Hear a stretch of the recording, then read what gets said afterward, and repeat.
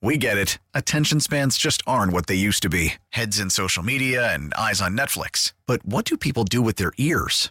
Well, for one, they're listening to audio. Americans spend 4.4 hours with audio every day. Oh, and you want the proof? Well, you just sat through this ad that's now approaching 30 seconds. What could you say to a potential customer in 30 seconds? Let Odyssey put together a media plan tailor-made for your unique marketing needs. Advertise with Odyssey. Visit ads.odyssey.com.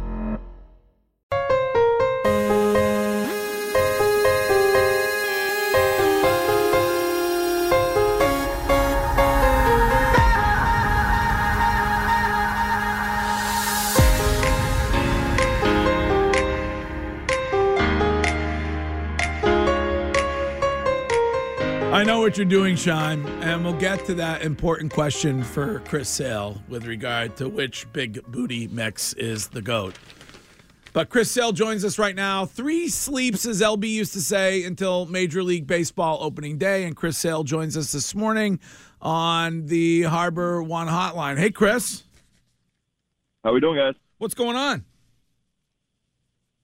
Sitting here in sunny Southwest Florida, talking to some great guys over the phone. Oh, well, we're delighted to have you on. I'll get to the big booty mix question later. But I noticed the intro and appreciated that. Yeah. Oh, so he's a volume 11 guy. But well, then you want to get right into it? Well, I mean, Chris, they didn't understand that big booty mix had a bunch of volumes. So, in my opinion, volume 11 is the GOAT. But I know, people have different ideas when it comes to that. So, which booty mix were you talking about? Well, I'm glad that you brought that up because 11 is one of the go-tos. 11 and 18 All right, are the 2 probably most played in our weight room clubhouse area. So there you go. But just fun, it's like the perfect. They're generally between right around an hour long. So if you need more than that, you can get more, but generally that'll do the trick. Yeah, so that's really just what Major League Baseball needs is for you guys to adopt a new theme song, which is an hour long. It'll make the game longer. That would be a good thing for baseball, Chris. That's what we're trying to do, right? Chris, when you look at this season, and I think we've kind of talked about this before, is just the expectations that athletes put on themselves. And a guy like you who's considered an ace and looked at as being, we talk about it all the time, where this team goes, a lot depends on what Chris Sale is. How do you feel heading into this season? I know, physically coming off of the surgery and, having some innings where you pitched last year. What's your physical feeling and your mental state heading into the season on what you are putting on yourself? I feel really good. Obviously, with what happened last year, that's a pretty good boost for us as a whole. To start a year ago, from where we sit right now, people were painting a different picture about us, and obviously the team went out and did what they had to do, and then obviously when I came back, the guys were rolling, and I was just trying to be a part of that. So building some steam off of that, building some momentum. There's not a single thing that we did last year that's going to help us other than using that momentum of knowing who we are, what we're capable of, and just knowing what we have inside this clubhouse is something special, and we can do some damage with that. Any idea when you'll be able to start throwing off a mound? Off a mound, I don't know. I do know that I should start throwing probably sometime this week, if not early next week. And then from there, we just kind of ride it out, the throwing progression of, stretching it out, getting off of the mound, facing hitters, and then getting into a game eventually after that. Chris, I know you said that you feel good and the MRI was pretty clean for you. How hard is it when it's something like a rib where you can't have a cast on it or anything like that to not put yourself in a position where you're trying to come back too soon? Obviously, you have a great training staff. I'm sure you see a bunch of doctors that can give their input. But when you feel good, how hard is it to not, push yourself too hard? Well, that's actually a really good question because with this, I feel better than I actually am is what I'm told. You know, I'm going to feel like I can do things that I'm probably not supposed to do yet. So, for instance, like I felt like, you know, about a week ago is when I really could have started throwing, and that's how I felt. I said, you know, this thing's getting a lot better. I feel like I'm ready for this next step. And, you know, it's a good and a bad thing, because it's good because I'm feeling better and it means that we're progressing. But, you know, sometimes you feel a certain way, but your body's still not ready for it. And I think that's kind of where we were at over the last few days. And we're going to start transitioning out of that and getting into more baseball activity soon. Will you stay in Florida, or are you going to travel with the team to New York? I'm not going to travel with the team to New York. I'll stay down here. I might meet the team when they get back to Boston, just for a check-in. But they're coming back down to Tampa right after that. So we haven't made really concrete plans yet. We haven't set anything in stone, but yeah, that's kind of we have some ideas. Speaking of New York, what is the worst thing that you've heard from a Yankee fan as a member of the Red Sox? Oh,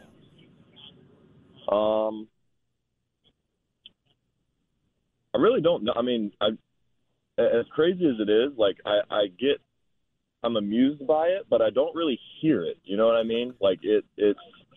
I mean, I'm sure they say. I mean, you can only imagine. You know, I've seen them throw things at some of my team. You know, beer cans and things like that. But even if I did remember, I highly doubt I could say it over a telephone on a radio show. But you know, hey, they pay their money to go there and watch their team play, and if they want to call me whatever they want to call me, go for it. Oh, I like it. Chris, when you look at, you know, this season starting with a little bit of a lockout, and, you know, pitchers usually need some time to get going, what's the general, like, timeline for a pitcher to where, you know, you feel like you are kind of hitting your stride? That's probably different for most people.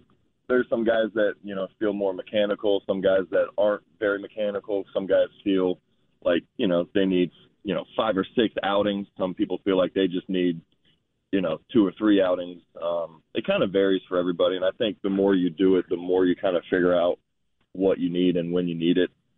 Plus, I also think with just kind of the evolution of training and what we've seen in baseball, guys are taking a lot more initiative in the off season with their training, with their specific focus on the needs that they didn't meet either the year before or something that they have coming up, transitioning from, reliever to a starter, vice versa, or whatever the case may be.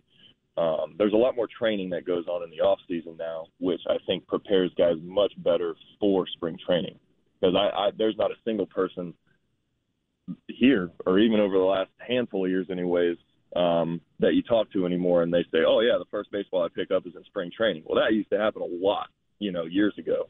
But guys are, more focused now. So I think that's starting to become less and less. Word that Major League Baseball is playing around with tech that would allow catchers to electronically signal pitchers. Would you be okay with that? Yeah. I mean, I'm kind of cool with whatever. I just want to play. That doesn't bother me. The reason why we have to do that bothers me more than the actual thing itself. I have now, it's like we got the FBI, we got the CIA, we're training, and ghillie suit. It's amazing some of the things that we have to, the hoops that we have to jump through. But hey, it is what it is. It's part of the game, and you adjust and conquer. Never mind worrying what comes out of the potty-mouthed Yankee fans. You just dropped the S-bomb right here on the radio. That's the Ty Law swear jar. Well, I guess that just makes me as bad as them now. So, Chris, that's an interesting thing to think about when you say how the game has kind of changed differently. But isn't like a part of, as a former player, isn't like trying to look for like the little advantages, whether it's stealing signs? And I know there's a line you don't cross, but isn't that really like part of the game? Yes, it's part of the game. But I think doing it the old-fashioned way is part of the game. Mm-hmm.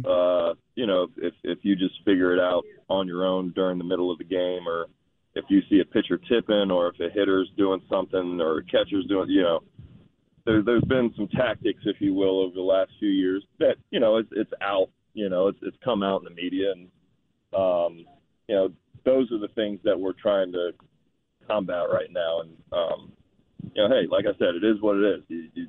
You deal with it and move on. Yeah, I mean, so you would be somebody who would agree with Beltran when he says that Astros World Series win is tainted then. Man, you're asking me some good questions at 7:55 in the morning, man. The guy's just trying to have his coffee, and Well, I mean, I don't drink coffee. I'm just trying to enjoy my water, man. he's the one who said it. I don't know, man. Here's the thing, and I'm going to give you my honest opinion. If the Astros were the only team doing it, then yeah, you know, give it back, take it back. I know for a fact they weren't. So, you know, you all these people pointing fingers. Well, hey, take a check in the mirror real quick. You know, make sure that you and your team weren't doing something. You know, what they did was wrong, and I'm not trying to condone it. But I mean, shoot, we're talking 5 years ago now, and we're still talking about this stuff. I'd like to kind of turn the page on it, but you know, it happened. They dealt with it. There's nothing you can really do about it now, sitting here where we are. So you just kind of move on from it. Okay.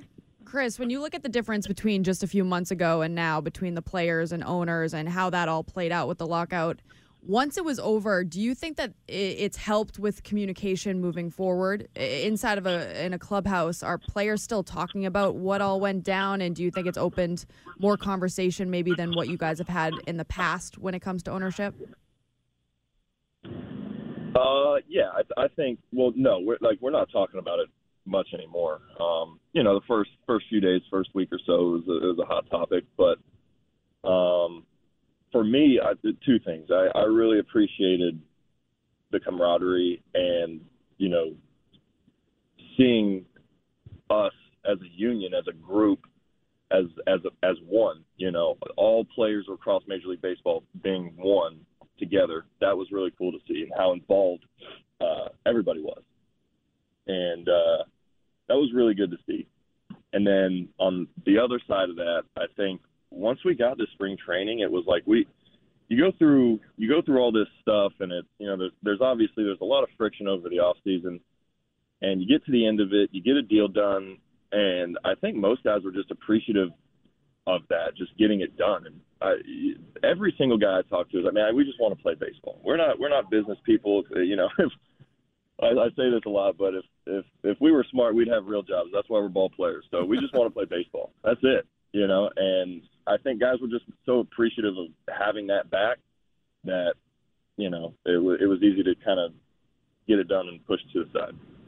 Chris, like one of the things that you kind of talked about is just like the game, and I think one of the things a lot of fans, you know, especially some of the younger fans, is like the pace of the game.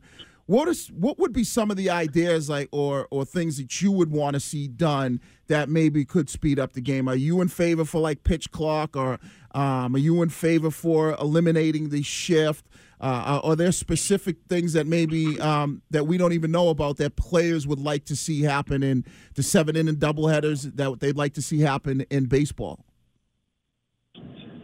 Yeah, I don't know. I think a little bit of that pace of play is a little dramatic. I mean, really, guys, are we talking about if we could make the game an hour and a half? Then yeah, we're cooking.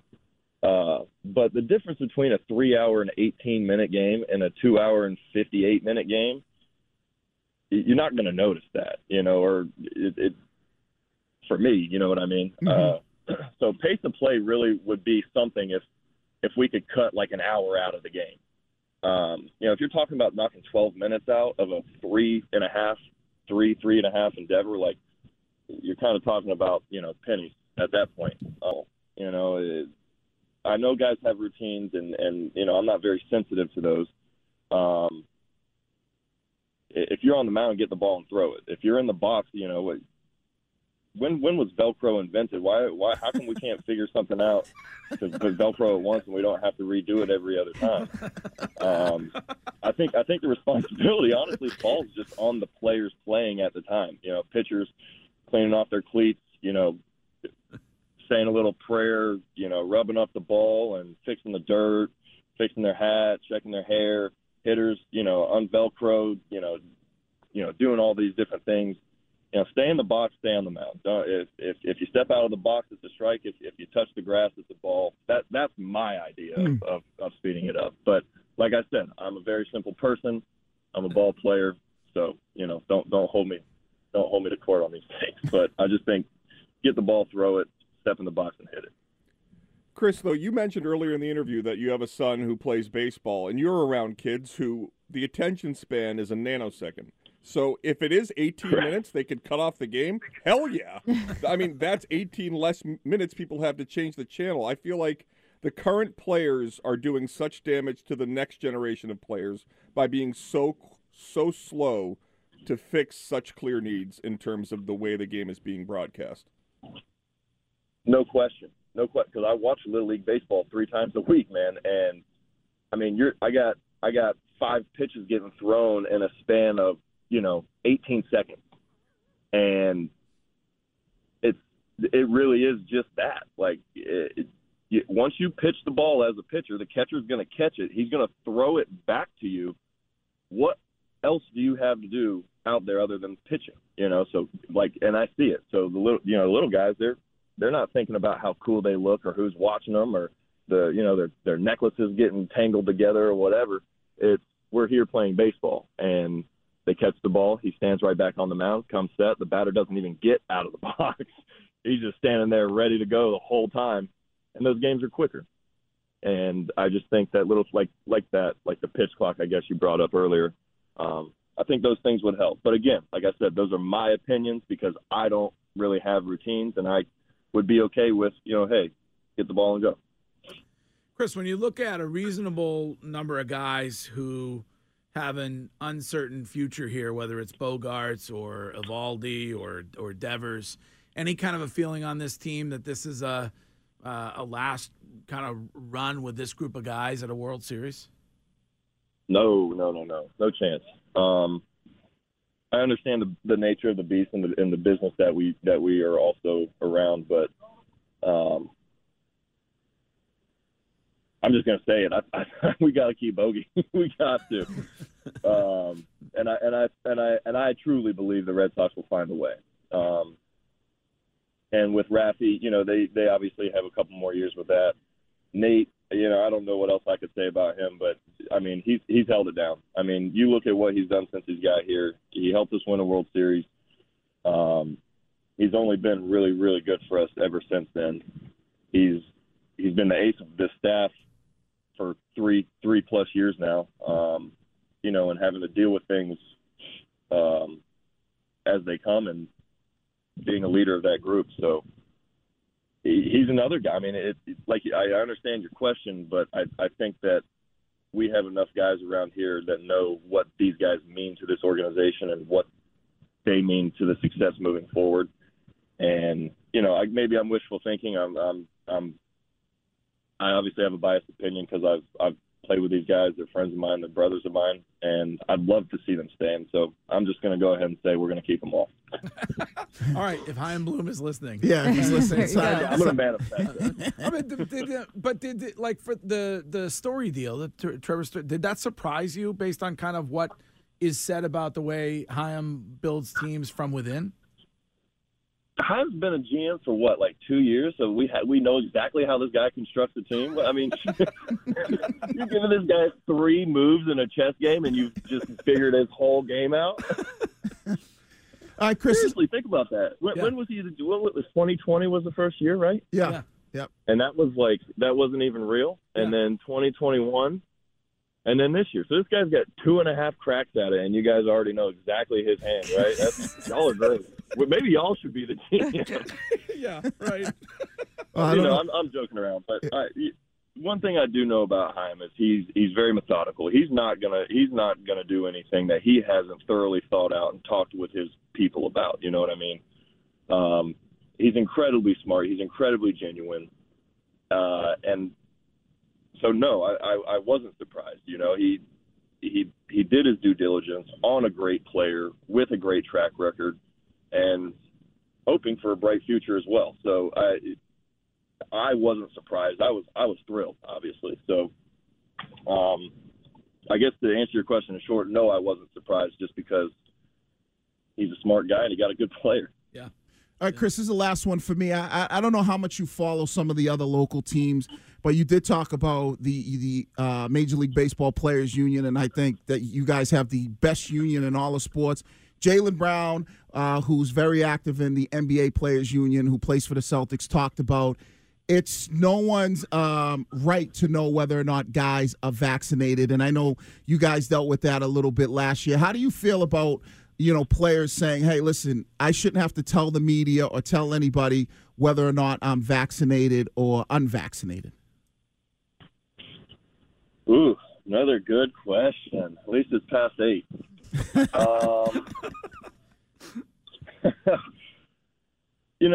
Everyone's entitled to their own opinion, right? And that's the beautiful thing about the country we live in. You're free to make decisions on your own, mostly. You're free to have thoughts on your own. And I just think we're in a really weird time right now. I've never, growing up, it was never an issue. I never had some of the questions asked to me about some of these things, but hey, it's popular right now. It's something that is prevalent in the news. It's been prevalent in the news for a couple of years. So,